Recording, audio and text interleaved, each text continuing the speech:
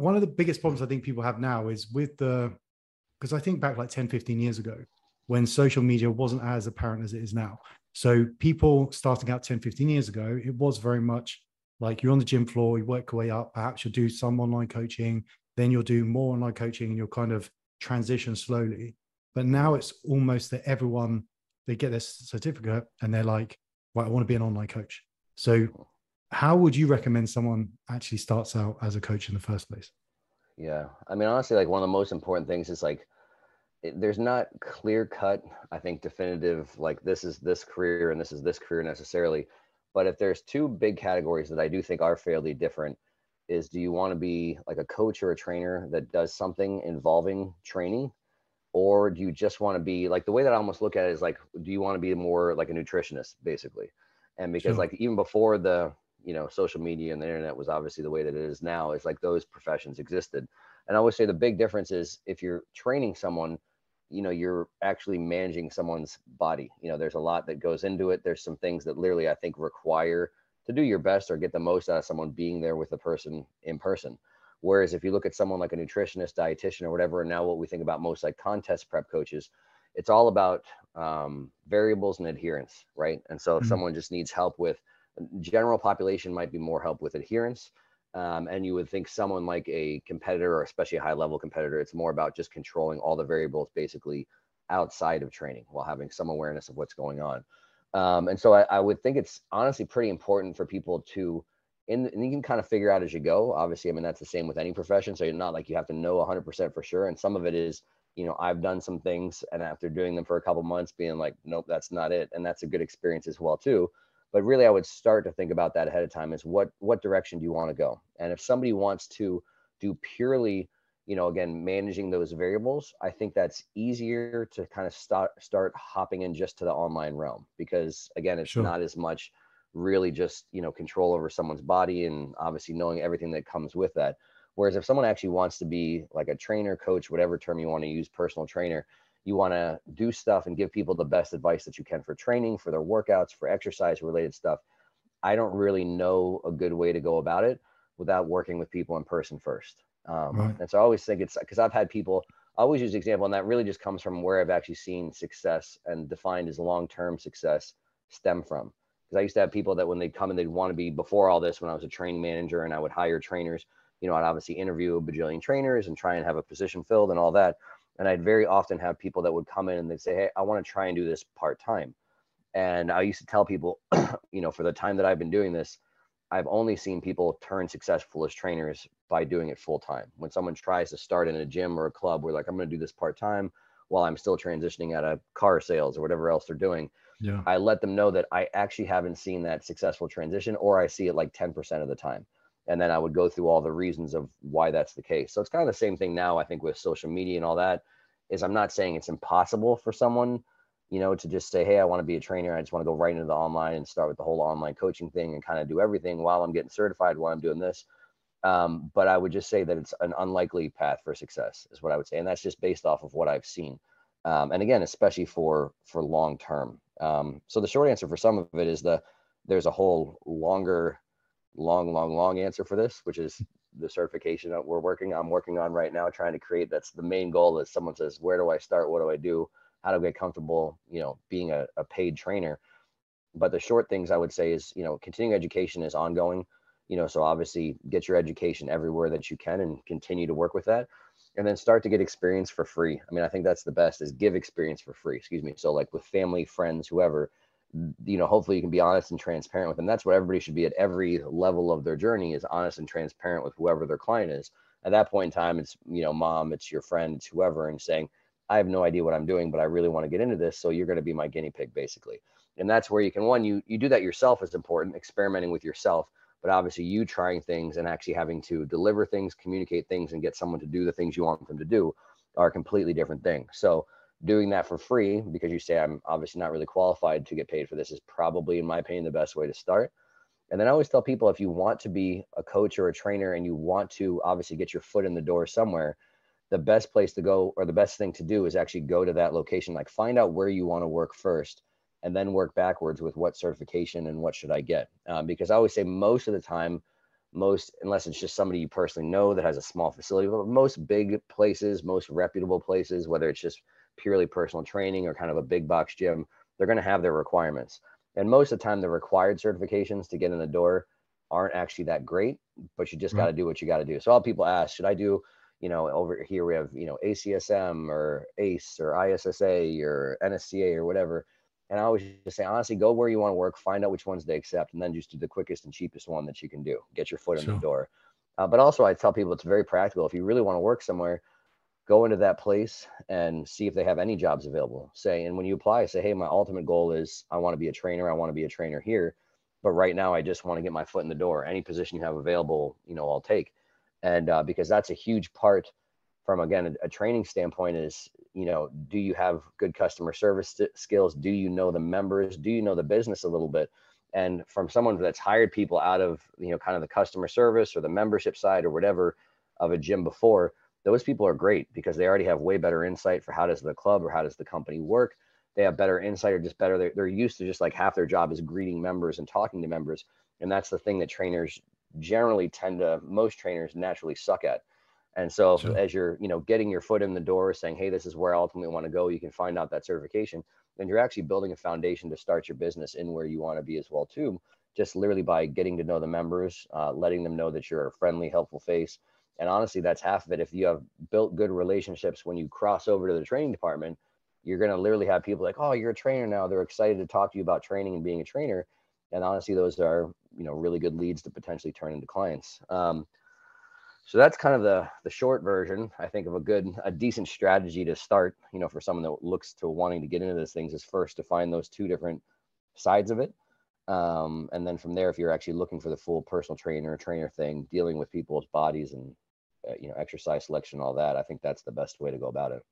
How did you do it in the beginning for you? Like, what was that? Like, why did you decide to get into it in the first place? I honestly, like when I in high school, I actually first had the idea of wanting to be a personal trainer. But to be honest, everything that I saw of what personal trainers were, as far as my perception, going to gym. So like, as soon as I was like really started to fall in love with this stuff, I literally bought a cheap certification, which I don't even know if I ever finished, because it had like literally. So as I was going through high school, I was like, all right, I'm going to gyms, and I would literally go to different gyms. And then every time I saw trainers, I was like, man, I don't think I want to do that. And I had this notion, and my parents were always generally supportive of everything that I did, but it was kind of just like understood as like, you get good grades, go to college, get good grades, and get a grown-up job. I was like, my dad was an accountant and stuff like that. So it's like, again, there was no like negativity or hard push to do that, but that's like, this is just where you go pick a grown-up job. And so I just kind of had that perception, even from like unspoken things. And then what I had saw and formulated myself, I was like, well, this isn't a real job. Like most of it was just like, it would be like bodybuilder looking guys wearing like a stringer, training their client, like not really paying attention and, eating their protein in between. And I was like, I honestly, like that appeals well too. I don't really want to, like, I had this idea of I want to have like a grown up job. I want to be able to make a living. And so honestly, like all through college, I went through with just what can I get that will be more grown up. So it was business for a year, and then I was pre-physical therapy for a year, and then exercise science for my last two. And I got into corporate wellness, was my internship right out of college. And corporate wellness, for anybody who's not familiar, is basically, large corporations will try and basically find ways to implement things that will positively affect the health of all their employees. And they can actually show some potential benefits of that. Some of it doesn't have to be shown, but to get decreases in costs of healthcare and insurance for employees as well too. And so that's a pretty big thing over here. But I did an internship with that. And it's basically, again, if this company has 1,000 people or 2,000 people, whatever, generally they have a couple people in the wellness program. And again, you're just trying to do like, get more steps and here's how to make healthy food. It has to be very broad stuff. Like there's nothing one-on-one. And, it wasn't a bad experience, but it was just like, all right, I don't really want to do this, even though that's literally, I picked corporate wellness because it had like corporate and wellness. And I was like, all right, that's as close as I can get to a grown-up job doing something fitness related. And honestly, I had a guy, my wife, Carol, got a job while I was doing that internship. She got a good job where we lived. And I actually met someone at like a health fair or something. It was like just some event that had, a bunch of different vendors and representatives of anything health related.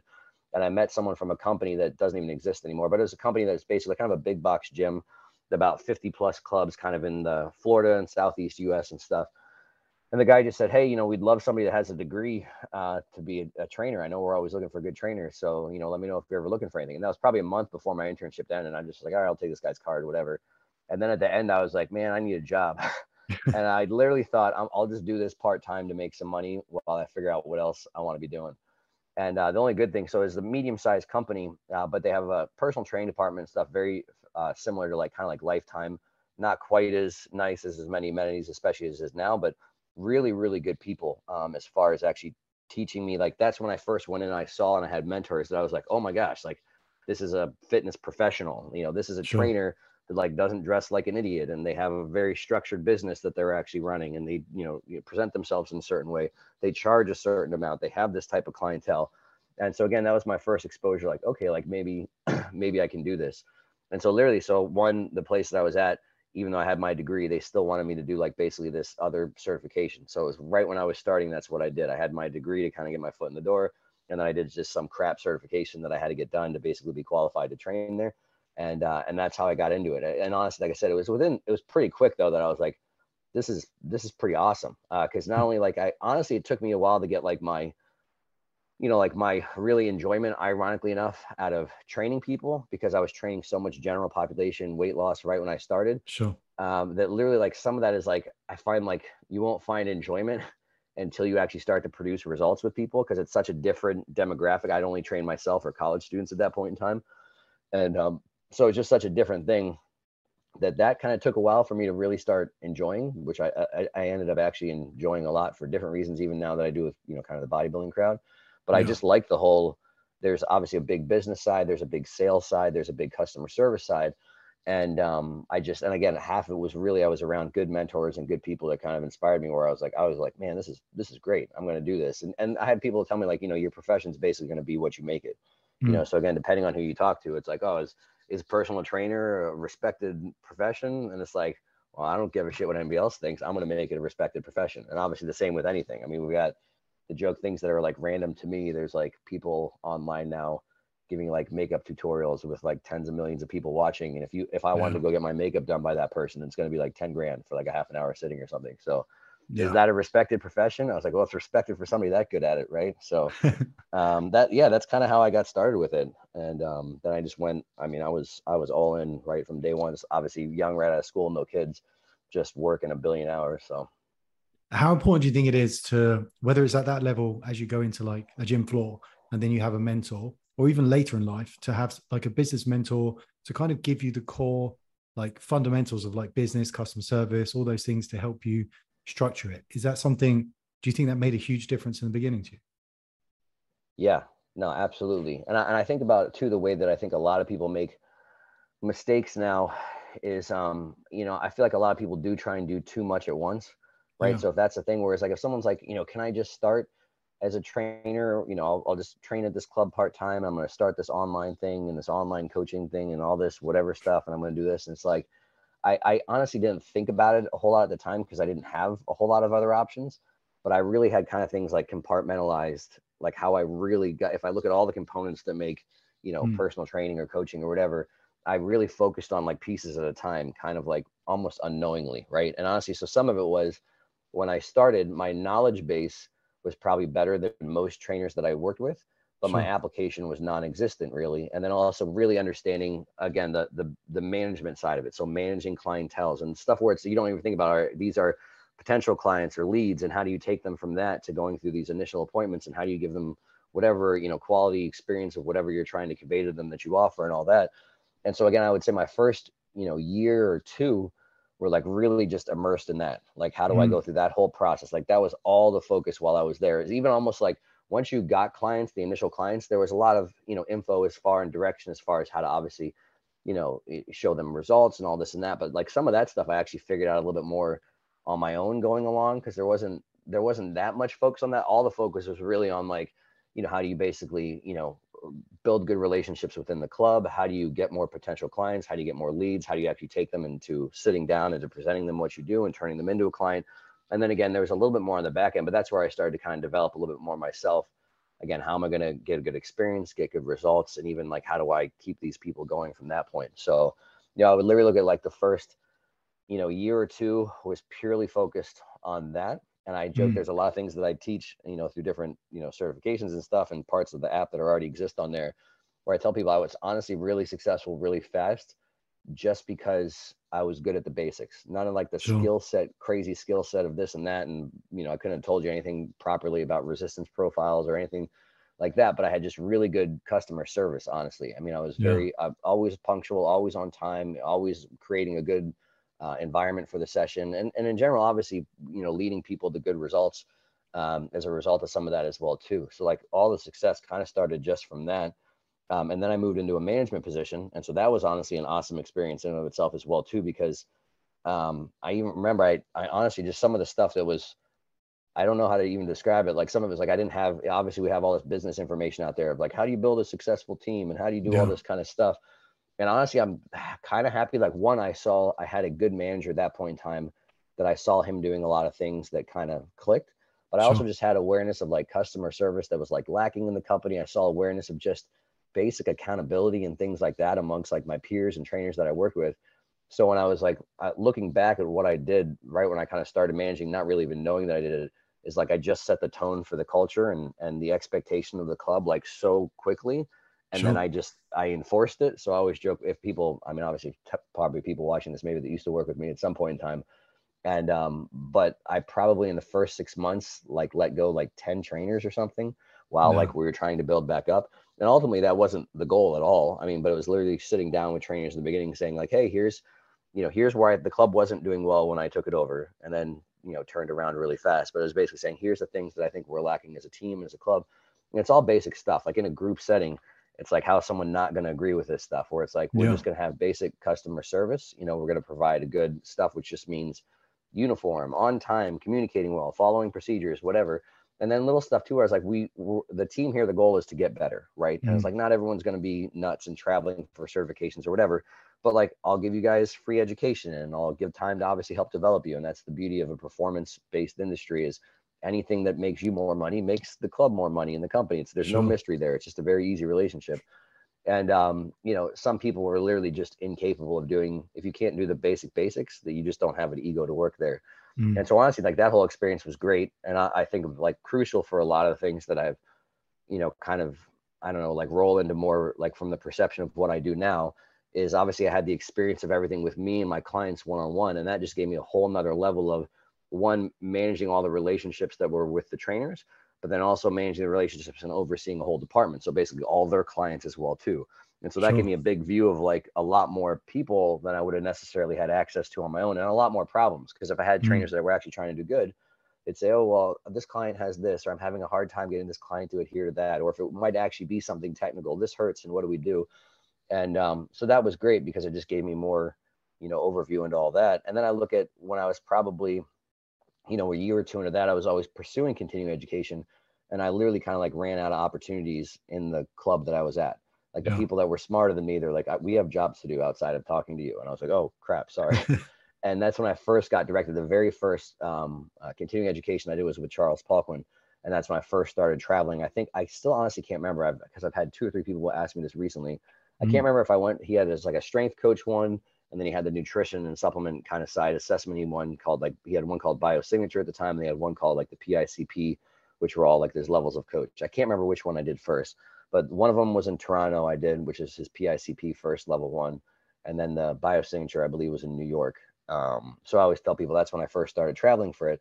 And that was like a huge chunk of my, career from that point, transitioning to when people actually knew me, was, really, really aggressively pursuing continuing education. So I kind of look at it as like, here's the me building stuff, business side, customer service side, learning more about kind of what team and management side, and even getting like a more amplified view of that kind of stuff. And then from there, moving into really pursuing, a higher level technical knowledge, basically, whatever it is. And that was a big thing for me as well too. And so I kind of feel like the nice part is I had so much of that stuff, like each thing kind of to a certain level of mastery or proficiency before I like moved on to the next thing. And so, yeah, it was huge. Cause again, like, so for thinking about having someone that was guiding me, especially for that business part, and the initial part was huge. Like, again, if I think some people unfortunately don't get exposed to that and they never really figured it out. I mean, that's the guy, maybe because he doesn't care about the person wearing a stringer and just eating his protein, training his client, is maybe you know, one, they could just be lazy and that's how they'd always be, or two, they never really had anyone around them that was like inspiring them to like, you can do more than this. This profession could be more. So yeah, I'm really, really grateful for that. And then yeah, all the little parts of the way, like some of the stuff was, I always had people to give me some direction or going, even though for continuing education, you're obviously just paying some expert for some Sure. direction and guidance of where to go. But yeah, I think all the steps, I mean, that's almost what I tell pretty much anyone at any point in time. It's like, if there's someone, if there, you have an idea of where you want to be or what your ultimate goal is, and there's someone there that's already there, like figure out, talk to them. I mean, that's the whole point, is Yeah. having some guidance and some direction. Because again, if you just look at the superficial part of it, you just look at people, like all the shiny parts of social media, right? And the shiny parts of, oh, I'm going to do online coaching, I'm going to do this thing, or Yeah. I'm going to do that. It doesn't really give you any idea of like, okay, well, I want all that stuff, but like, how do I actually get there? You know, what's For maybe the sure. proper way to go about that? And there's two like huge things that you mentioned that. So one, like I think networking. So when you're traveling and stuff as well, it gives you an opportunity to network, getting to like reach out to mentors or people that might be able to help you later in life. But also the most fundamental thing is the basics. And Yeah. it kind of that you can transfer that to anything. So even if you take like when you've done your competitions before, and Hmm. there's no one magical thing that you're doing in order to look that way on stage. It's Yeah. like years of sets, reps, minutes, hours, days, like Yeah. day in, day out doing it to get that end result. And I think a lot of people miss that. They want the end Yeah. result without doing the basics. I think people believe there's like one thing that you're doing that I don't know about that Yeah. is the special thing that's going to get me to where you are. And it's not. It's Yeah. just the boring stuff.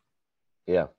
And the funny thing too, I think about it now with like anything in life, right? Like I joke now, my boys are really into playing baseball, and that was never my sport. So it's like I played it a little bit growing up, but like I watched from the outside and watch what they do. And even from like they've been playing it for a few years, it's crazy, like the level of skill, how quickly it goes Yeah. up.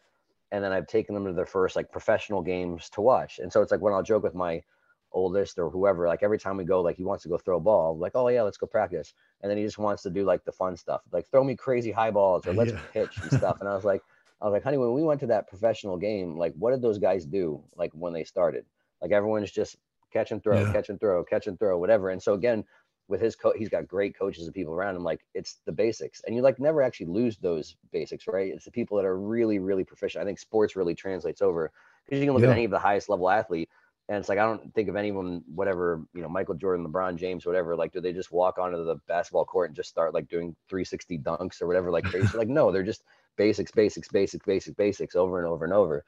And that's the thing. A lot of people want to skip that. Like that's skipping the Yeah. reps, right? And For some of sure. that stuff as well too. So yeah, that stuff is yeah, I think that's a huge part. And then, like you said, that's pretty much nailed it. The other part that everyone leaves out, and I think this is some of the way, at least the way I was brought up, and I think in some ways, you know, the way our education system works and the way our schooling works, and honestly, some of it, obviously, I just have to take ownership. It's just my fault. It's like for so long, I just looked at school as completion. Like I'm a Mm, good test taker naturally. So like in high school and when it started to matter, I didn't have to try hard to get good grades. And sure. then when college, when things actually got challenging, I could do okay. That's the first one I would go from all A's to like, oh, I'd actually like do my same level of effort as before and get a B. And I'd be like, Yeah. holy crap, there's this B thing. And but I still, even in college, honestly had a whole lot of this idea of just like completion. Like I'm gonna go through these things. Mm, And honestly, at the time, it's probably because I didn't really have a whole lot of an idea of what I was doing. And even when I was finally exposed to some people that could give me some more like real life guidance, it took me like a long time to really transition the mindset. And it wasn't really until I was actually doing it as a profession, where it's like so many of the big things, if people look at it from the outside, like, oh, how'd you get to do this and that and there, where you're at, like you said, most of it, the other biggest part is for sure is relationships, like building yeah. relationships along the way. And you just don't realize, like, same as, I think it's probably the same as anything in the world, but the industry is small. Yeah. Everybody knows everybody, and especially if you're active, right? So if you know, if I've gone to enough continuing education stuff, or I've gone to enough obviously bodybuilding type stuff, where again, really everybody does know everybody to a certain degree. And how people view you and how you treat those other people and the things you build obviously translate to, are people going to want to do stuff with you? And that's For sure. ultimately how it is. And I find that the, you know, two things of advice I give to people too is one, you know, go out of your way to like build those. Like it's tough, Yeah. like in a normal way. So obviously be like polite and respectful. But that's a balance too, where some people, I say, be polite and respectful of people's time, but also be persistent, you know, because there were times too where like I know from my end and I know from other people that I've seen that are perceivably even busier than I am, like everybody actually wants to help, right? Like we Yeah. all of us like this. And I really do like to help. And I like to be able to, you know, it's obviously fulfilling to have like a nice conversation with somebody that actually wants your help, you know, and you Sure. can tell is actually going to use it, whether it's a comment or an audio reply, or if I'm sitting and talking with somebody in person, like that stuff's great. But then at the end of the day, unfortunately, it's like we only have so many hours in the day.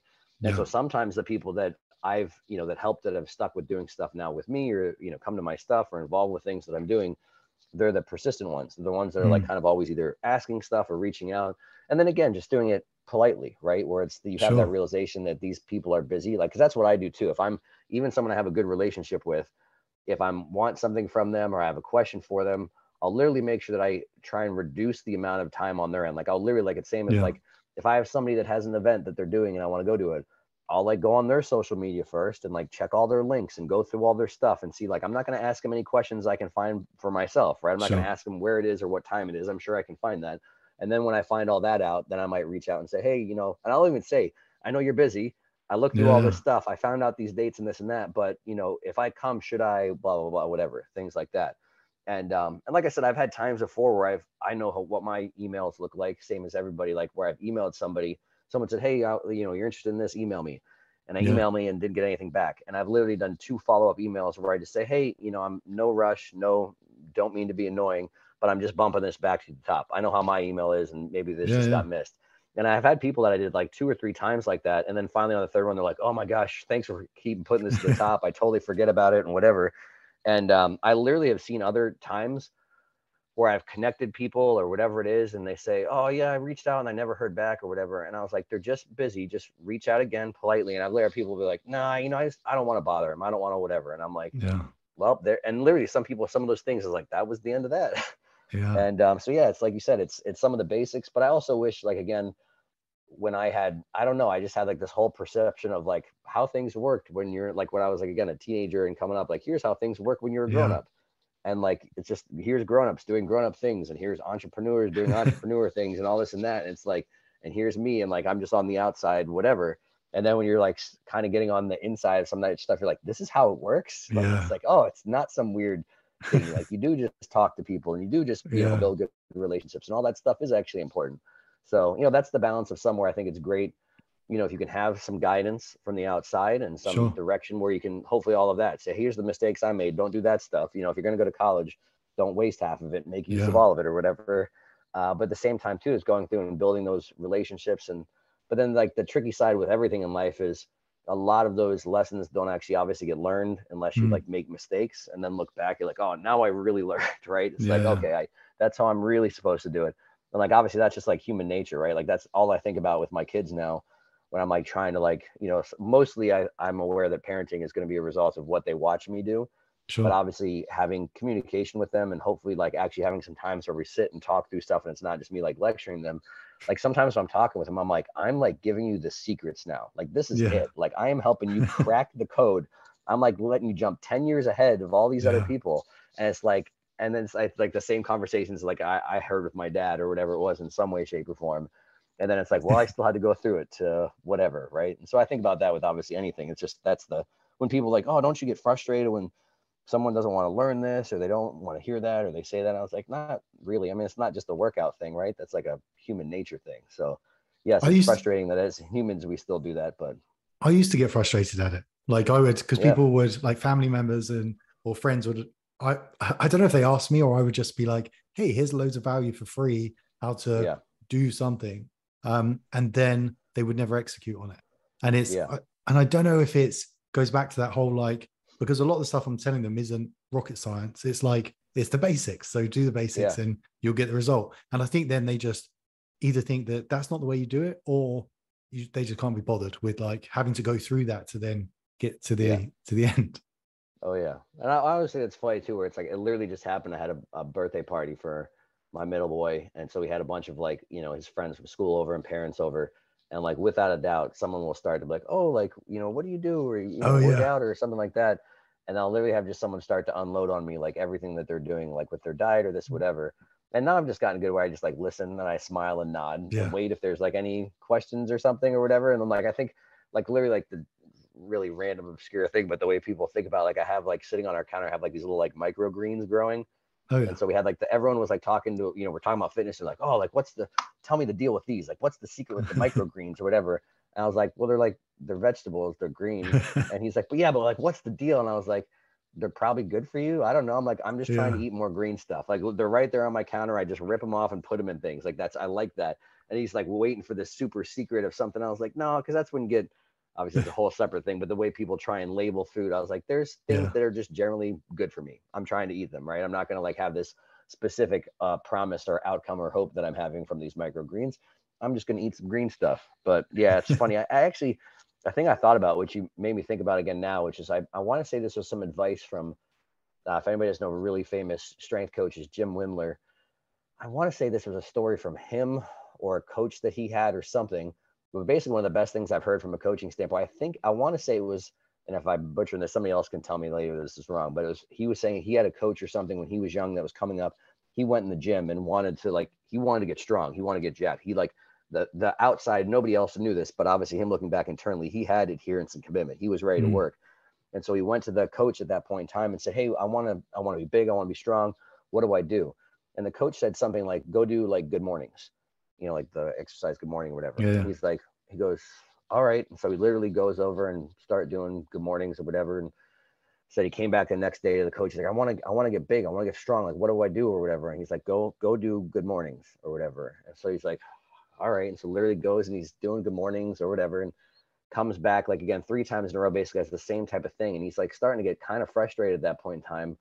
But he's like, I just, whatever. I asked him, and this is what he said. So like the 3rd time literally he's like, I feel like the coach doesn't like me. He's brushing me off. And then literally by the 4th time or something, he came back. The coach is like, all right, like now I'm going to give you some more stuff. And he started to like spend all this time with him. And he said the coach had, whenever students would come to him and ask him for something, ask him for help, he would just give them one thing. Yeah. And he'd repeat that one thing 2 or 3 times and then go see if they'd actually do it. Because that's the thing is like, you could have this, if someone says, hey, Joe, how do I get jacked? And then I just like, all right, sit around. We're going to have this 2-hour story. That's going to be 1% of it. And then, like you said, you have that whole conversation where you're trying to help somebody or whatever. And it's like at the end, like they just walk away and, the next day you see them eating a giant fucking hamburger and they were just asking you about all these nuanced nutrition things for a certain period of time.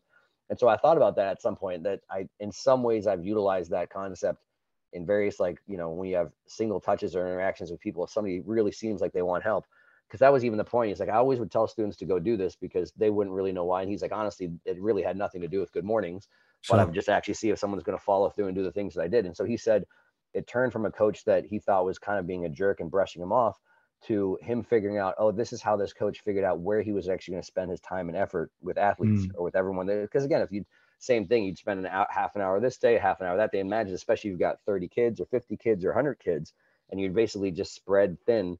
And, 99 of them aren't using anything. And the 1% that would use it, you're still only giving him the same amount of time. It just gave him a much better direction with where am I going to put time and effort and stuff. So it's kind of a good concept that I've used at times when people are trying to have these long conversations. I'm like, well, just start with this thing and then see if I ever have to follow up with that. And if not, then whatever. They didn't really want to know anyway, right? That's a cool way to do it. And so with like giving value, helping people, at some point you made the transition from gym floor to online. And so how did you do that? What was the process? How did you get online? So the first thing that I'll say, obviously our mutual friend of Ben Pikulski. So for people that don't know, I moved up to Tampa I honestly had very successful, very comfortable position. I was basically, no one's going to know this, but like an hour south of Tampa, hour and a half south of Tampa, I worked. And I was like a department manager for personal training, like over a club, as well as helping with other clubs. And it was actually, the decision ended up being a lot tougher than originally intended to, because basically as I was resigning to go and try and start something with Ben, the owners who I was very close with at that point in time were like, oh, we were just like getting ready to move you into this basically almost like partial ownership position or partial whatever. Like we're again at that, when I started with them, they only had 2 clubs. So it was like there was personal training department, meant me and one other club and helping out another manager a little bit.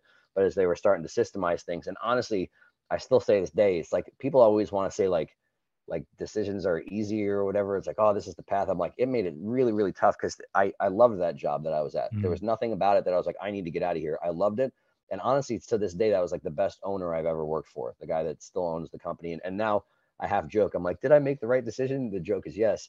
But they now are like the largest, they might be the largest franchise owners of Crunches Oh, in the wow. US. So they own Crunch. And I think they own the rights to like everything in Florida.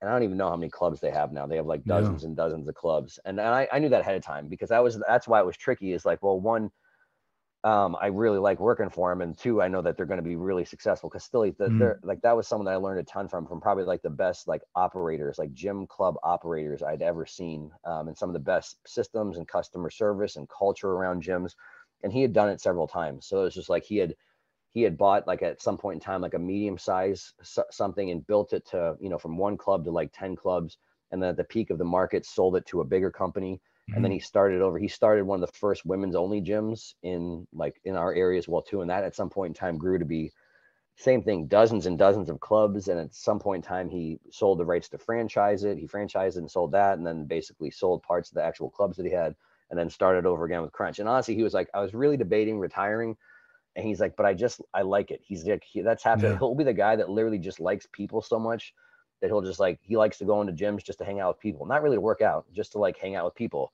He's the same guy that like, he likes going to a bar and will like talk to strangers, like the Sure. exact opposite of me.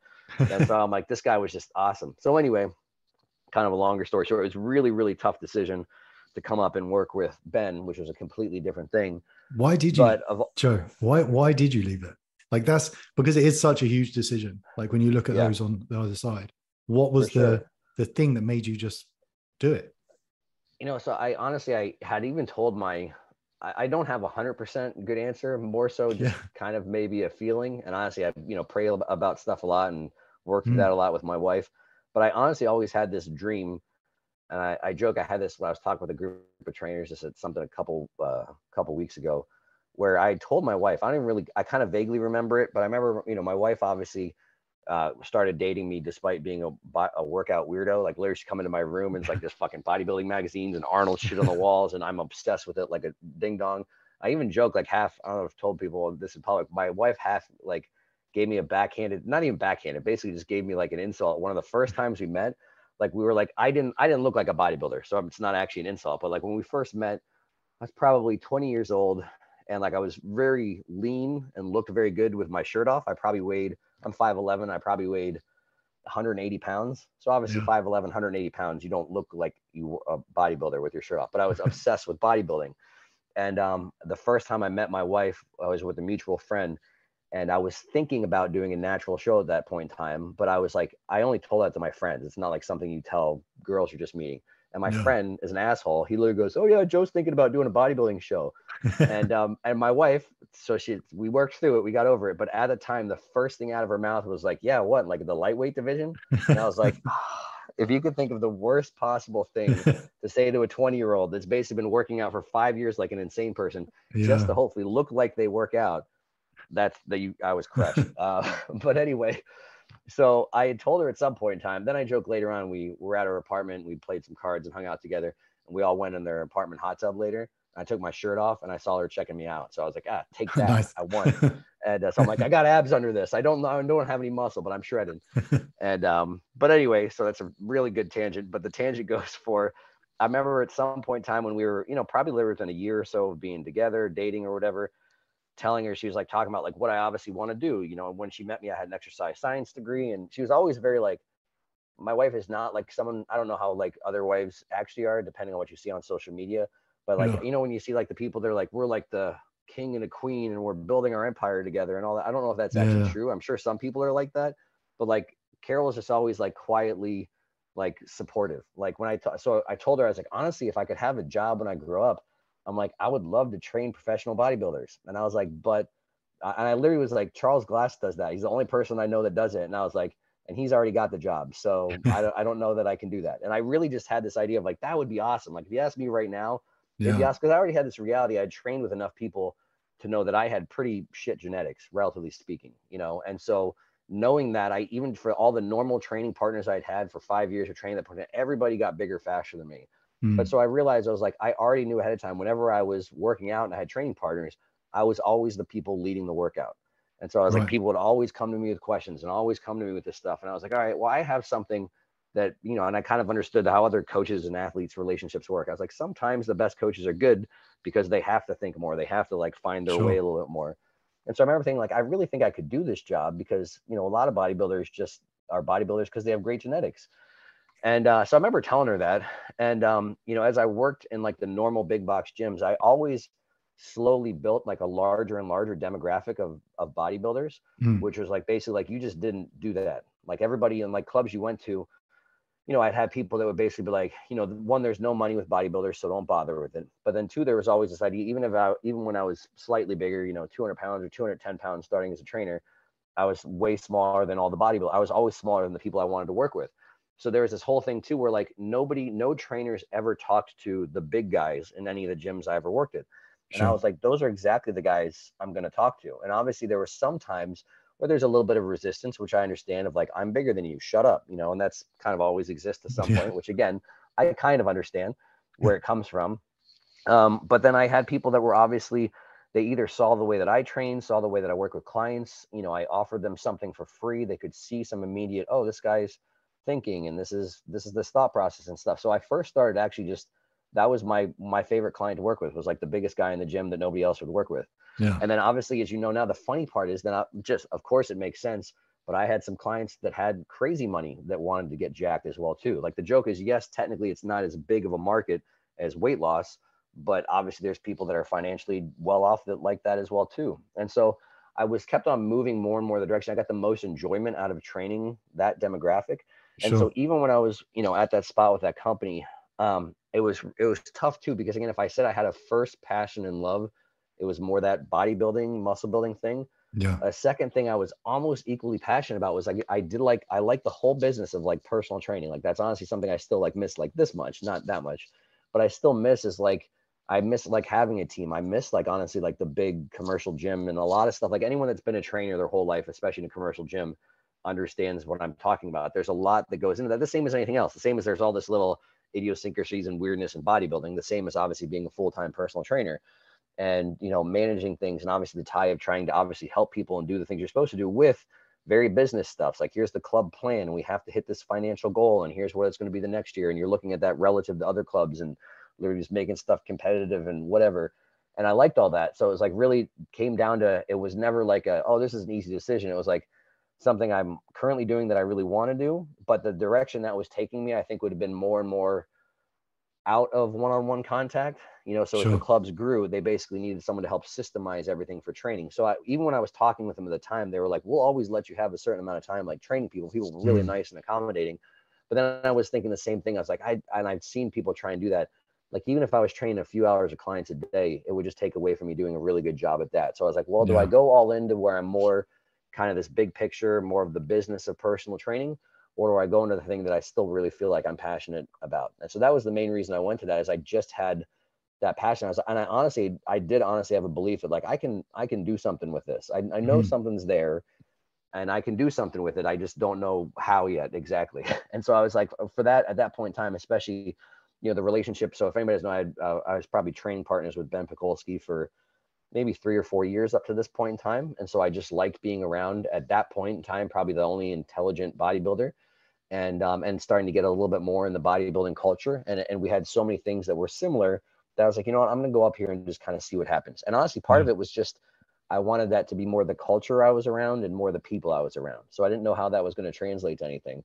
But that's why I made that initial jump, was just kind of blind faith that it would turn out into something good. And honestly, I don't know, like the joke is now is like, I don't want to say that I don't know if I could have done that when I had kids, Yeah. which I have more respect for now, because I was so single-minded at that point in Mm. time. I shouldn't even say that. I don't say kids that sound like an asshole. I did have a kid. I didn't forget about him, I swear. But I was just new. I literally had a 1-year-old. And so it was like literally the way our schedule was. We didn't have school. We didn't have whatever, you know, all that kind of stuff. So if I had been where I'm at now, I don't know if I would have had like that level of like single-mindedness and confidence that like, I'm going to make this one thing work basically no matter what. Sure. And then the short story of how I started to transition to online stuff was, Ben finally, I never wanted to do social media because I looked at it for all, like, again, the very surface stuff. I just see like other people's stuff and I'm like, this looks Yeah. like crap. It was all like fluff and like, hey, here's a picture of my bicep. And especially then it was like in its infancy. So there was not really a whole lot of value. It was just like people Mm. literally showing their physiques mostly. And then people like, oh, I like their physique, follow and thumbs up, whatever. And but I remember Ben, obviously there were people doing YouTube. There were people using other platforms for more educational purpose. And obviously Ben was a big part of that. And so I remember the time him being like, just start doing something. Or he'd even said that prior to that, right? Prior to me coming up. He's like, get on. And I was like, always reluctant. And I was like, what the hell am I supposed to do on there? And he's Yeah. like, he goes, literally just establish yourself as an expert. He's like, just start talking about stuff, man. Just start talking about working out. You don't even have to know what you do with it. Just start Yeah. doing it. And I was like, and that honestly is great advice to people I give. Like, that's the whole point where if you actually do this for a profession, I had no shortage of stuff to talk about. Because at that point in time when I started, I obviously was very serious in my own training, but I was still probably working in the club, like 60 hours a week or something. So I was still Mm. putting in a ton of time with clients. I had all the time that I have with clients. So when people are like, how do you like think of content or whatever? And I was like, I just have an endless, I don't have to think of it. Like, this is what I Yeah. do for a living. I'm literally just talking about, here's what I did today with so-and-so. And when people are struggling for content, I'm like, maybe you don't actually do this as a profession, right? You're just trying to copy other Yeah. people that do this as a profession. It's the like joke between like, are you like a police officer or are you dressing up like one for Halloween? Like, if you have to, like, how do I stay in character? What do I talk about? How do I keep up this act as being a police officer? It's like actual police officers don't have to do that because they're doing police Yeah. officer shit all day. And so anyway, I just started posting. And then the nice thing that came about from that is I always liked public speaking. I always liked trying to write things that when I would public speak, I would like to try and say things that were entertaining. I just always did that. I did that like even in my profession, even when I was a personal training manager, we used to have like these conference calls and I would make them a joke. I would like Yeah. shit talk the other clubs and stuff. And like, I would be like the hype man for my whole team. And normally it'd be like, we get on these calls and like, oh, this club was great. We beat our goal by 2%. And so had their best month and blah, blah, blah. Now, literally there were times when I would come on and I would have like a, whatever you call like a little, at that point in time, like a little boombox, whatever. I'd start Yeah. playing music. So like the call would come on, there'd be like some, music playing. And then I'd literally come on and start shit talking the other clubs. And then I would say all this hype stuff around my trainers and like really hype them up and say stuff but the other managers and other clubs. Now I literally had people that were like hated me as a result of it, which I thought was hilarious. And I even had one time when I would write these, and then I would write the same thing. I write these long emails, and we'd summarize a month Yeah. or whatever. The same as my captions. Basically, this was in my profession. I remember I'd write these long emails, and the same thing. I would just talk trash, and it was all jokes, and obviously good, in my opinion, good-natured competition. I remember one time, so I'd write these like the whole club, the whole company, all the other managers, and I had another manager write back and reply to everybody, and she was like, you think you're really funny, but I just want to let you know that you're not, or something. And I was like, oh shit. She replied that to everybody. I remember, so my wife is in human resources, and I remember her at the time, she's like, you might want to be like careful with what you're writing in these things. And so I remember literally like right after I'd sent out an email and that person had sent me that, I got a call from the owner, and which wasn't that weird, but he called me. He was like, hey, and he's like, I just want to let you know something. And I was like, yeah. And he's like, whenever I see one of your emails come through, he's like, no matter what I'm doing, I stop what I'm doing and I open it. And not only do I read it, he's like, but I call and read it to my wife because she thinks they're hilarious as well too. So I literally had the owners were just like, he was dying hysterically at my emails and his what reading them to his wife whenever I would get them. And I'd be like, oh, I think I'm safe. I don't think I need to worry about Yeah. like, upsetting anybody or whatever. So honestly, when I actually started social media, it was kind of just like a natural transition of like, I like working out. I like all the technical side about it.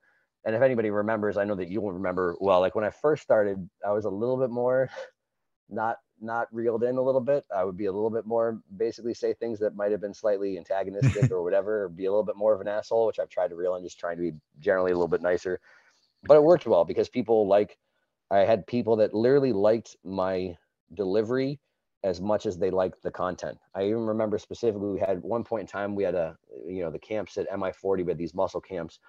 And the funny thing is, because I always say, do whatever you like to do with the business. Because I did write some of the social media stuff for Bennett at some point in time at Yeah. MI40. And I remember he hated it and would tell people to take posts down. He's like, oh, you want to run it? And I was like, yeah, sure. I'll start. That's when I first started social media. And I'd write jokes. And he hated it. He just, if anyone knows Ben's business, there's not a whole lot of jokes involved, which is obviously fine. And it works well for his business. But I remember writing these jokes, and I remember him being like, who's writing these jokes and shit, and pulling my post down. I was like, all right, I guess I'm not doing that anymore. But at one of these camps, we had a group of kind of middle-aged, well-off women that all came together to this camp, 3 or 4 of them. And so at the end of the middle of like a lunch break between the camps, we're talking about nerd stuff and all this, you know, Ben's like, oh, how'd you guys hear about us? And the lady's like, oh, we heard about you. We heard about this from Joe's content. And he's like, oh yeah. And she's like, yeah. She's like, we just think he's so funny. He's so hilarious. And like, we just love his jokes and the way he's like, blah, blah, blah. And like, they literally talked about that for like 5 minutes. And they're like, hey, you know, we like that he talks about muscles and stuff too. And so it was like literally like an afterthought. I was like, these people that I remember, they were from Texas. So they flew, you know, 1,000 miles, spent thousands of dollars. And the main reason that they actually got into the stuff in the first place was because of my jokes. They literally like, oh, we just love his jokes. We love all the stuff that he says. So I'm like, all right, well, that's and I had other people that tell me they hate it. So I've had just as much on the other side, but that's generally how things work. And, but how I very, very first monetized, I was just putting stuff out with no end goal whatsoever. And then I just had people, I didn't even know what online coaching was, to be honest. Like really, I mean, I was aware of it, but I had people that would just message me constantly. Do you do online coaching? Do you do online coaching? Do you do online coaching? And I was like, no, I don't even know what that is. It sounds horrible. I don't want to do that. And honestly, it got to the point where I was like, it sounds bad, but I was like, well, I'm like, man, I'm just turning down a lot of money. I kind of need the money. And I was like, let's just see how this goes. And like, I didn't half-ass. I was like, I'll do a really good job with what I can. Yeah. And so literally when I first started doing online coaching, I had like 150 requests that I had to go back and through. I'm like, oh, here's what I'm doing. And here's my pricing. And I've been holding off for this long or whatever. And, you know, so that's one thing that I tell people if they're thinking like, how do I do something online, is like, you shouldn't have to figure it out too much. People should ask for it. And if no one's asking for anything, probably not a good time to try and sell something, right? Because if they don't, because that's what I had people that were literally begging like for me to do online coaching. And so the short story of that is I did online coaching and I did not like it at all, because I like obviously having control over a person, what they do and how they do it, much more than all the paper stuff. And I found that online coaching was almost all the paper stuff. Even I had some great clients that had great adherence, got good results. So much of it was just like hand holding and babysitting. And I'm just like, I'm not hand holding and babysitting. I don't really feel like doing that at this point in time, especially with someone that I don't have any impact with outside of the conversations of hand holding and babysitting. So I stopped doing that. But the whole thing I always say is when I first got into stuff is I had people requesting stuff is how I started to like determine what do I want to do and what do I want to offer. You know, I think it's wise for people, again, because if you don't have anybody asking for more of your stuff, and this is when people, I think when they launch a program or they launch whatever that no one's asked for, and they're like, why did it do so shitty? Why isn't anybody buying it? I was like, nobody asked for it. They didn't ask for it for free. Like, why would they ask for it, then want to pay money for it, right? And so I think that's something that people tend to miss, is to some degree, if you're good enough at something, you create enough value, you establish that's all established expertise is. If you really are good at helping people, creating good experiences for your clients, producing good results, then you talking about what you do to do all that should be very apparent. This person is an expert. They know what they're doing. They speak to it confidently. I can clearly see the positive outcome from it. And other people are going to want that, and they're going to ask for it, you know? That's exactly actually how Kahunas came about. Was I, for years, would have people, it got to almost like a daily occurrence where people would DM me and they'd be like, hey, I've been using Joe's app and I love it. Can you build me an app?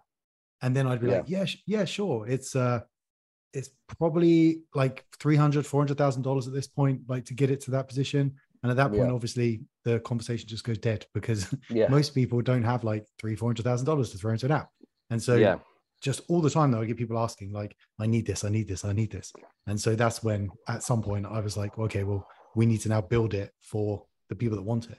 And that's exactly the same thing. Like people, if you're giving enough value to people for free, or they can see that you're extremely capable at your job and what you do, and they trust in you to be the one that's going to solve the problem for them, then they'll be messaging you, emailing you, WhatsApping you, like doing everything to try and get in contact with you.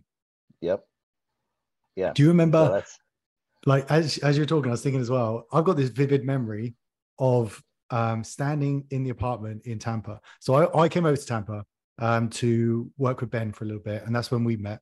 And I remember standing in the apartment and you'd come over, and I had this makeshift stand-up desk that I'd created for myself. I had like an iMac on top of a box or something, and we were there. Yeah, I remember. Setting up your social media for Hypertrophy Coach. Yes. Yeah, exactly. Yeah, no, I totally remember, because I always tell people, because it was a combination of you, and then obviously once I was actually doing it, some of the trainers, like at that point in time, Bryce, and I remember Taylor when I worked with and stuff. But yeah, so for anybody, like, this is, if there's a life lesson to be learned there, because some people will look at my stuff and I'll be like, you're so good at social media.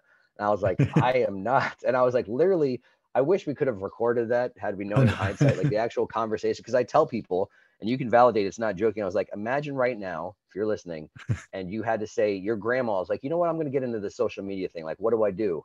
Like the type of conversation you'd have to have with your 80-something-year-old grandma was the type of conversations that Mark had to have with me. And I was like, so what's this, the screen name and the handle and this and that, and blah, blah. And I don't understand how any of this works or whatever. And then honestly, like even once you helped me make all of this stuff, I would joke too, is like I could barely like use my phone. I was like, this does more than like I'm like a monkey hitting it with tools and stuff, basically. And so anyway, I tell people that all the time, which again segues into why I think it's so important to actually have a skill set, is because the platforms change and the platforms will come and go, right? Yeah. And so that's the thing is like, and I've seen it and I'm seeing it, and we're still in the infancy of a lot of social media, relatively speaking, but things come and go and people get good at the platform. And then if they're just good at the platform, when it changes or evolves or goes away, then they just kind of get left behind. But if you have a skill set where you actually provide value to people and clients and can help people produce results, then it's just how are you communicating that? And that's why I think it is great to have outside guidance, because like that's half the joke for anybody that doesn't know. Like the reason that I want to continue working with you is just so like you can keep on top of shit that I'm not going to keep on top of. Like literally, joke is like, hey Mark, what are the kids doing these days? And that's the point of it, is like obviously that's like you said, it's like with a lot of things going through, I think you should go through some things, and that's the beauty of, again, some people talk about the bad side of social media or whatever we have going on, which there's obviously some negativity associated with everything. But the other thing is like everyone's so connected now that if you're good at building relationships and all that kind of stuff, then eventually you'll be in positions, I think, where you can find people that are doing what they're passionate about. And by them doing those things and working together, allow you to do what you're passionate about and ultimately make everybody better at their own things. As opposed to the same thing where if I have to spend my entire day trying to figure out anything remotely technical or this or that, or trying to stay ahead of things, it's like there's just not enough hours in the day. And even if that's your only thing, you're still not going to be as good at the one thing as you could be, right? It's the whole, jack of all trades and master of none. If you're trying to do a little bit of everything as opposed to just having focus on one thing. And I remember joking too, then like as soon as I was like taking this back to MI40 and I'm like, I have like Instagram. I remember talking to like Taylor, and Taylor Jordan, for anybody who knows, a bikini competitor, bikini pro. And at that point in time, I think she had like 50,000 followers, which for me having zero was like, holy shit. And I remember Bryce at that time had like, I didn't understand it at all. Bryce had like 1,000 or 2,000. I was still like, do you know all those people? And I was like, how did you get 2,000? I don't even understand. And I'm like, literally when you do it, you're like adding friends from your contacts. It's like, I got my mom, I got, someone else I do from middle schools on there. And so anyway, the whole thing was just, it would have been really entertaining to document that whole process of me getting started on all of that, having absolutely no idea what the hell I was doing. What do you think was like the turning point for you? So with social, because there was a period as well, like when you first started out where, I don't remember exactly what happened, but we had a period of time where you kind of started up and then we kind of stopped for a bit and then we went back to it. But what do you think was the pivotal moment for you that kind of gave you credibility online and helped you then to push forward with it? Well, I think that our little stop start, I'll kind of go to that. I think that was more separate. That was more just of when we actually were starting the website and the app, and that was for different reasons. But like the social media, I honestly feel like the only barrier was literally physically starting, like literally like and it's the same with anything, right? I mean, that's just like not the same as anything, but obviously one of the biggest hurdles for anything new in life is literally just take that first step. And it's so cliche, but it's literally just like, okay, like push, I'm going to record this video. This is going to be it. I still remember what my first video that I did. And then I'm like, I'm just going to write something about it. And that was that. And so then it was like the first couple posts that I did were just literally like, okay, like some of it was just do the steps so I know how this like works, honestly. Upload, okay, here it is. And like then like talk like what's happening now and what do I do and like what the hell are hashtags and shit like that or whatever. But then like literally like pretty quick I was like, oh, I'm like, oh, okay, holy shit, I've got a ton of stuff to film. Like I never had like lack of whatever. I was always like at that point in time, because I had all this stuff that had never been anywhere. Like my only issue now is I have the mistake of not wanting to feel like I'm repeating stuff, which is obviously stupid because I literally won't repeat things. I've literally never like reposted a post that I've had before. And watching from the outside now, I realize how many people just like repost their most popular posts. Like I've seen some people that I've known them for a year and they've reposted the same thing 5 times. Yeah. So anyway, this can be a good learning curve for anyone watching. That's probably actually a good idea. Instead of me thinking, I don't want to do the same stuff, because even my hardcore people that watch all of my posts, really only see 25% of my posts. But anyway, Yeah. long story short, I have all this shit in my brain. So for me, every single time I was posting something, it was like new and exciting. Like I'd never talked about this or whatever it is. Yeah. And then like really like instantly, I remember telling, I don't remember if I think I was telling you honestly, because like you said, of the people I have conversations with now, I'm like, did I tell this to Mark or to Carol or to Terrence? And like, that's the people, that's my circle. Same. And at the time it might've been Ben was in there probably as well too. But so I was like, I remember being like, saying like, I know, cause I knew that it was kind of important because as soon as I started to like look at what other people did and people that I actually admired or did a good job, like they did have like a voice. And I remember thinking that when the stuff that I did consume online is coming on the tail end of like, blogs were huge and articles were huge and like T Nation was massive and things like that. And I remember I had people that I loved reading their stuff, half of it because of how they wrote it. And I Sure. remember thinking that I was like, I have a way that I like to speak and I have a way that I like to write. And I remember kind of telling you that I was like, I know that I can like get into this groove. And then literally it was as soon as I got over the first, I think couple posts that were like, just how do I actually post things? And then, okay, Yeah. this is my shit. I can do whatever the hell I want with it. I feel like it just kind of had like a straight kind of ramp up from that point. I don't Yeah. really feel like it ever really, the social media thing in general ever really slowed down a whole lot. I think there are little points along the way, whereas obviously the platform changes. There is something to be said about just maybe adapting to that a little bit, but it doesn't change at the core as far as obviously, do you actually have value to offer? And then honestly, one of the only times that I think that I had the up and down. So for anybody who doesn't know, I had tons of people asking me because we had met before, and then you had just helped me and given me your time for free to help me like start, this and how to like secure a website and all this. And I always tell people too, again, for the people that don't know, I just wrote this the other day in a post, assuming not everybody saw this. But when I was really thinking about like, what am I going to do? Like, remember you saying like, you need like a screen name or you need like a handle or whatever it was. Yeah. And at that point in time, I had gone through so much Paulquin stuff. And I remember Charles Paulquin telling the story of how the term or the title strength coach was made.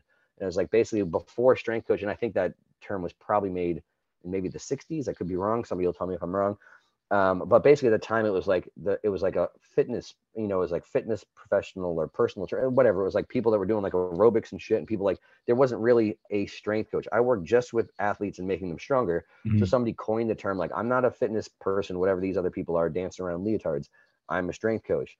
And so I remember at that point in time thinking of like, I think that's like actually kind of cool if I make my own thing. And because I say that, because in reality, I joke, there was like Charles Glass was doing Charles Glass's thing. And obviously there was a whole lot of like coaches and things, but I was like, nobody's really doing what I want to do. Is I just want to do people's workouts, and more than just take them through workouts. I want to like, there's a huge education side to that as well too and everything.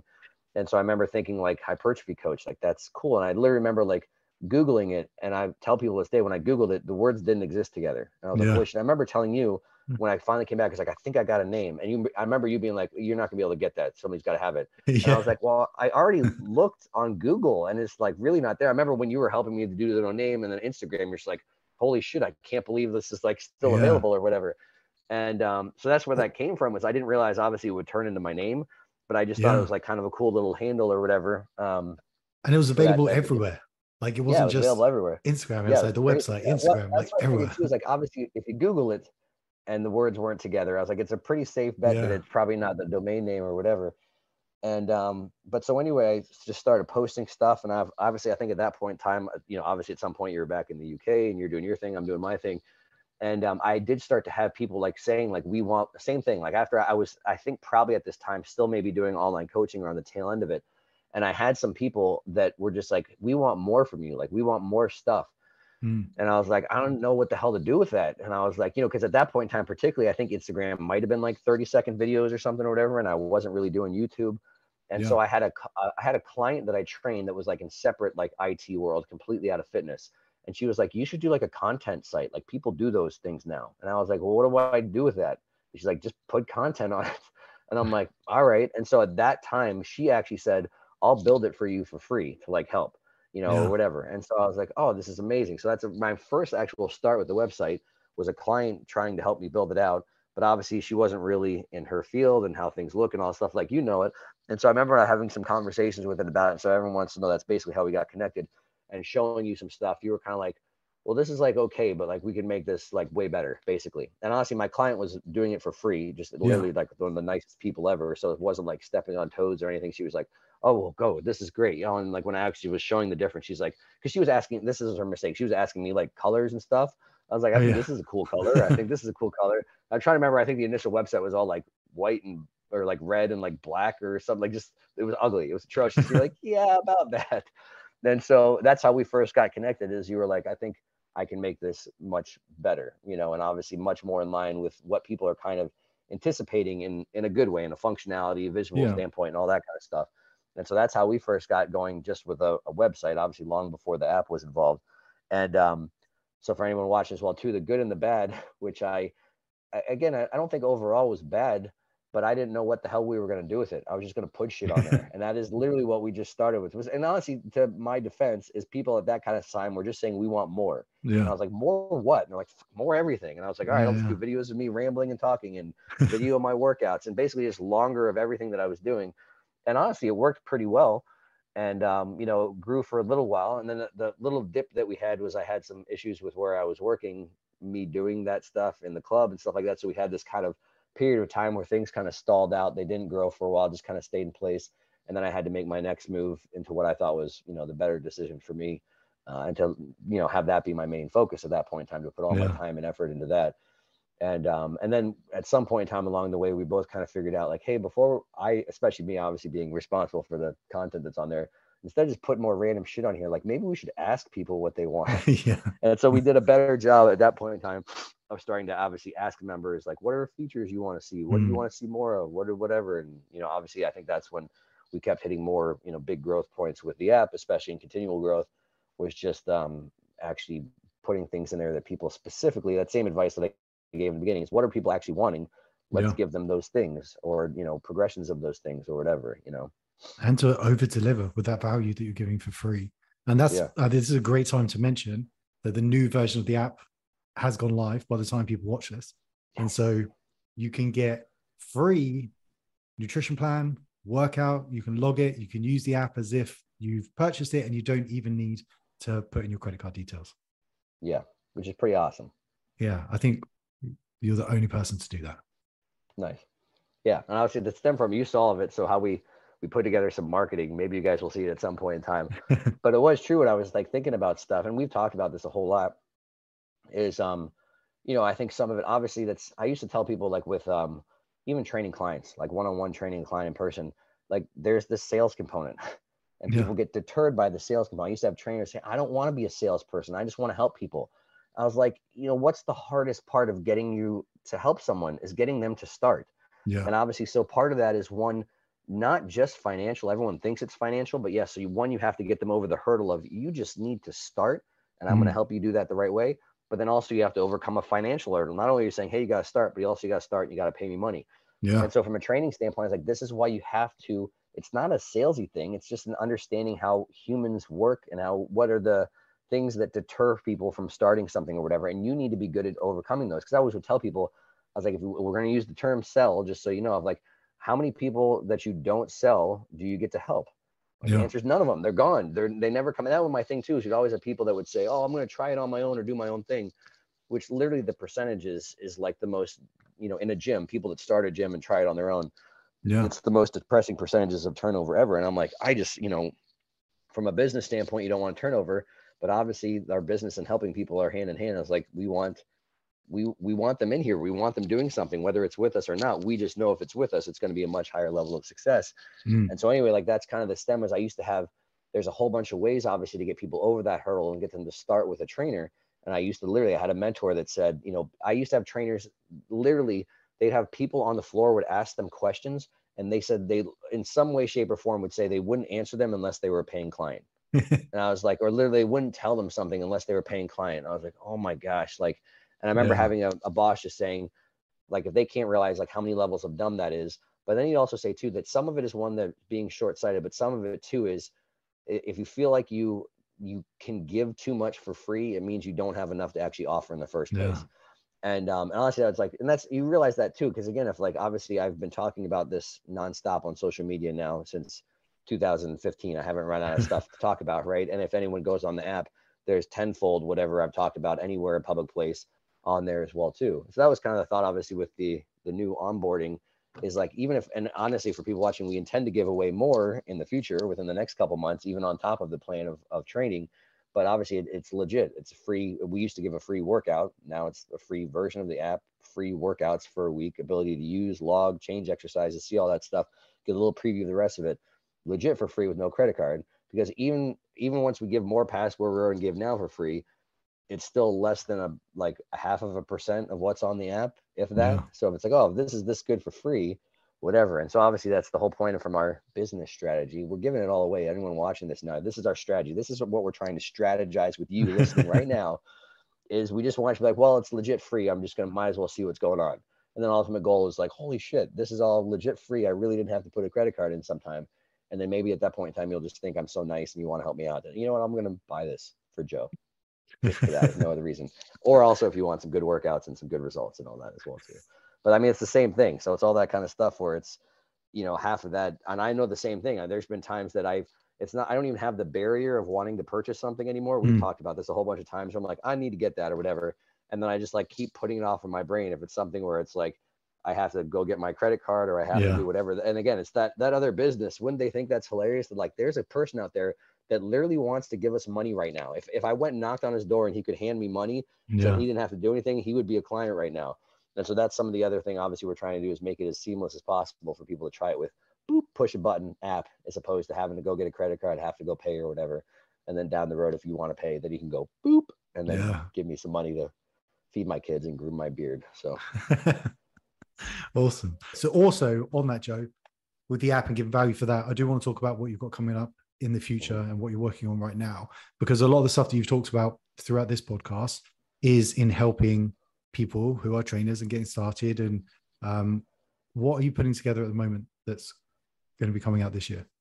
So our big thing is the Hypertrophy Coach University certification. And so basically actually turning it into a trainer cert. So for anybody that's on the app now, people will be familiar with, I've had this idea for a long time. And then honestly, when 2020 happened, I was like, you know what, I'm just going to put some of this that I already had in mind on the app, and just to give it people something to do that can't work out now or whatever. And so I kind of jump started it and gave like a little sneak preview, which I'm actually grateful for, because as the time has passed over the next 2 or 3 years, I've spent so much more time with trainer development and realized, obviously, like I said before, like even talking about my story when I was going from where I was to MI40, it was like not like an easy decision. It was like what at that point in time was my number one passion, was something like right there behind it that was like a close second place, which was all the business side, trainer development, all that kind of stuff. And so as obviously, I'm sure some of it's a little bit as me transitioning out of my own personal, bodybuilding career or whatever. It's not even a career that ever happened, but my own bodybuilding competition, and like getting people, and then obviously I'm sure some of it comes with me having perceived more eyes on me or more success or whatever. The people more and more, I get tons of questions, that same thing. How do I do what you do? How do I become a trainer? I mean, I get those questions every single day, same as you said. And so with that time, I've even had more time to really think about what are the things that are the barriers, people literally going from my thought processes, obviously, first and foremost, just being from, I want to be a trainer. What the hell does that look like? To, okay, I want to be comfortable starting in a gym and everything that goes along the way in there. And then kind of touching on as well too, like there's a whole bunch of different career paths there, but they all stem from the same thing. They all stem from, really understanding your client, understanding the demographic, understanding, why they have the goals that they have, understanding those goals.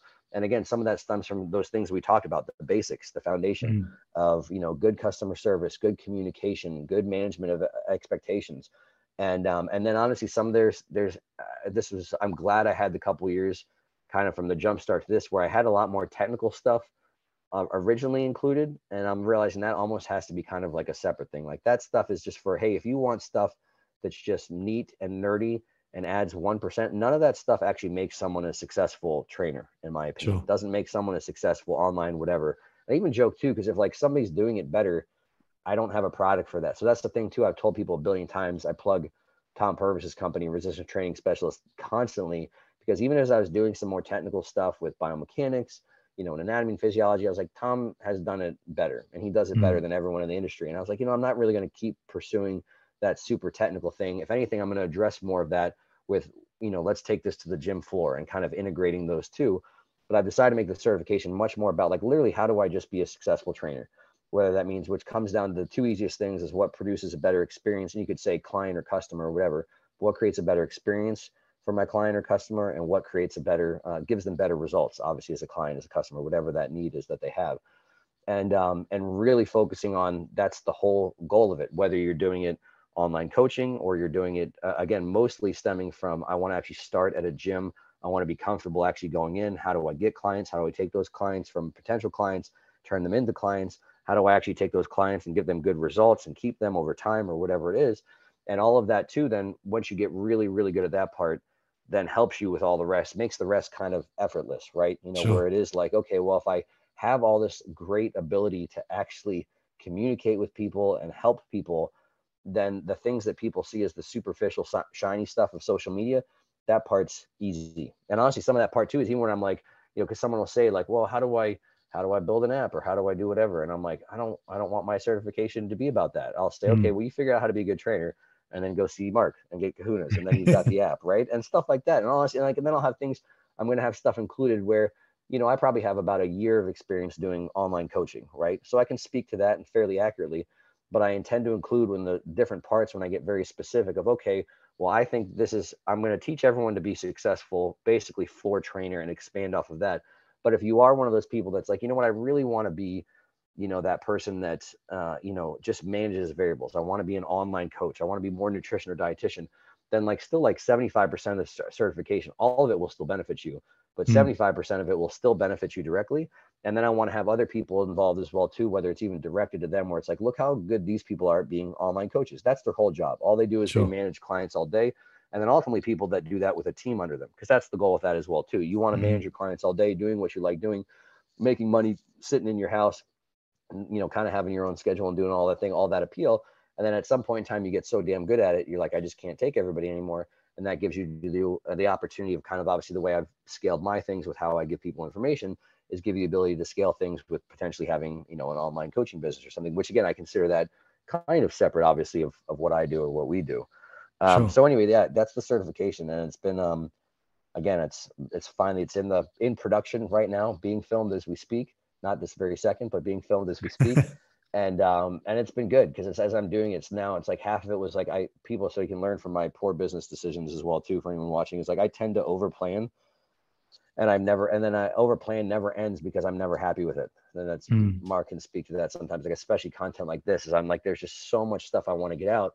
I get so caught up in like, okay, well, there has to be a, you know, cohesive direction to it, and obviously something Sure. that's user friendly and makes sense and addresses everything. I don't want to leave anything out, and I don't want anything in an order that doesn't make sense. And so I spent probably way too long planning a lot of this. And then I get to the point where it's like, you know what, it's never going to be perfect, and whatever the hell that means in my brain. So, you know, the planning is 90% good.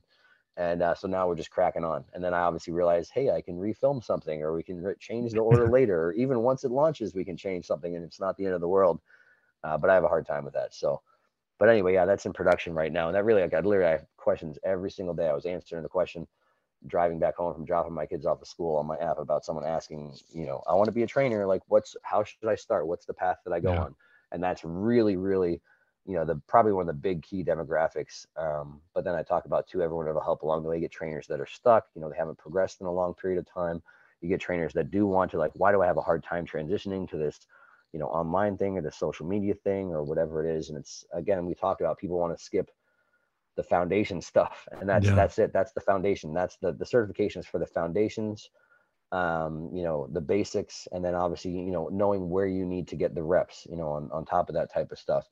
And then streamlining all of it as well too, because that's the whole thing with the certification. I have right in the beginning of when the first couple of videos, you know, I talk about, there's a little initial setup videos, what is the course about and stuff, but then I talk about my goal with every single video. And there's like kind of two parts to this, is every single video is like, well, one, what's the purpose of this ahead of time? Like, why is this in here stated right at the beginning of the video? And how does this translate to, you know, my client getting better results or a better experience?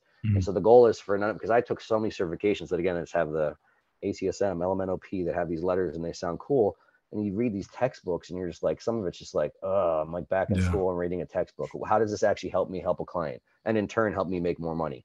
And so that's the goal of the course as well too, is that there's no passive videos, right? So every single video is here's clearly what this is for, is here is this, how this clearly translates to, you know, results or a better experience for my client, in which in turn, I don't have to say every single video, but turns into more money or the potential for more money if that's the ultimate goal.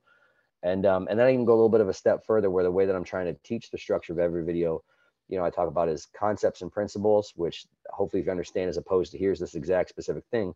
Concepts and principles can be applied to, you know, 100 different people. The same concept and principle applied 100 different ways to 100 different people.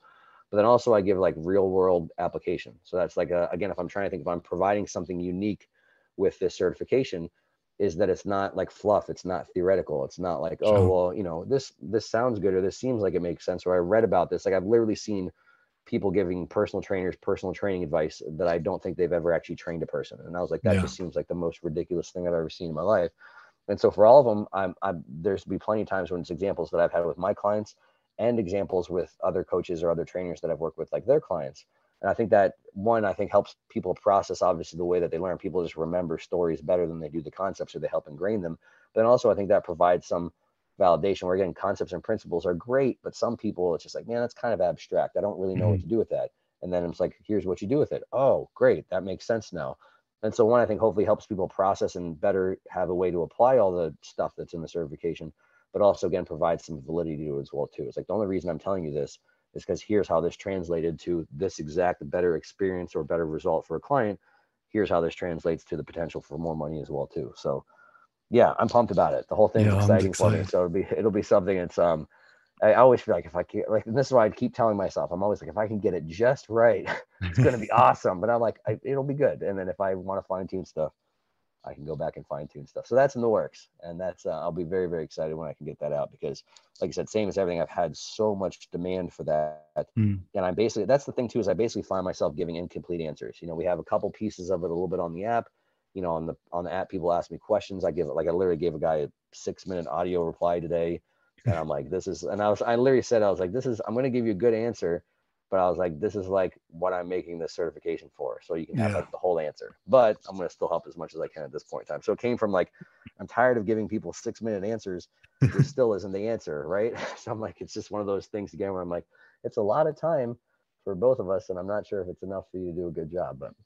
Well, and so on that, we, in the show notes and on my social, we'll put a link to the waiting list as well, so people can put their names in for the Hypertrophy Coach University. But also, if you didn't hear that, for $25 a month, you can talk to Joe personally. He will leave you voice notes for extended periods of time, trying to go in as much detail as possible to help you out for $25. And it is actually Joe doing it. So jump on the app. Yeah, that too. Awesome. Thanks so much, Joe. I really appreciate your time. And we will 100% have to get back on to go into some meathead questions and figure out how we can get jacked and build some muscle. I will. I'll be back. Thanks, brother. Thanks.